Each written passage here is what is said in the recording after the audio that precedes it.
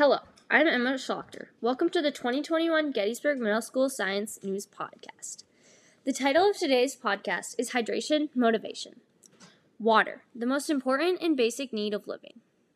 Everybody needs water, but not everyone has it. On our planet, many people are suffering and dying because they lack water, and not many people are informed on this topic.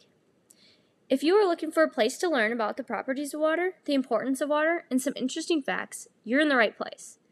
My goal is to inform people about the global water crisis in general and show people that our world needs help. First of all, water is the universal solvent of our world, and according to World Vision, 844 million people don't have simple water access. That is more than 1 out of every 10 people in the world who don't have fresh water in their area.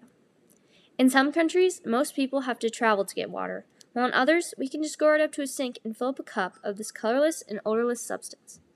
Water is important because it helps our body function, and without it, we will die. The global water crisis is the scarcity of fresh water in our world. There are many reasons people don't have water, but the two main reasons are because of climate change and the natural calamities such as drought and floods. Climate change causes water unavailability because of how much the temperature can rise. Water has the ability to evaporate, and that will provoke the loss of mountain glaciers and mountain snowpack, causing earlier spring snowmelts. Natural disasters affect drinking water supply because of a drought. A drought may dry a place up, and floods often carry pollutants, which contaminates drinking water. Lastly, population and the lack of water we have on Earth is also why our Earth suffers from dehydration. Our population is growing rapidly, and we have to have enough water to keep up. According to Central California Area Office, 3% of our Earth's water supply is fresh, and we only have access to 0.5% of that water.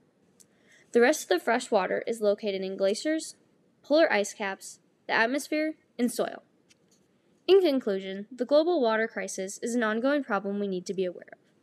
We can't wait for a solution, but we can make one.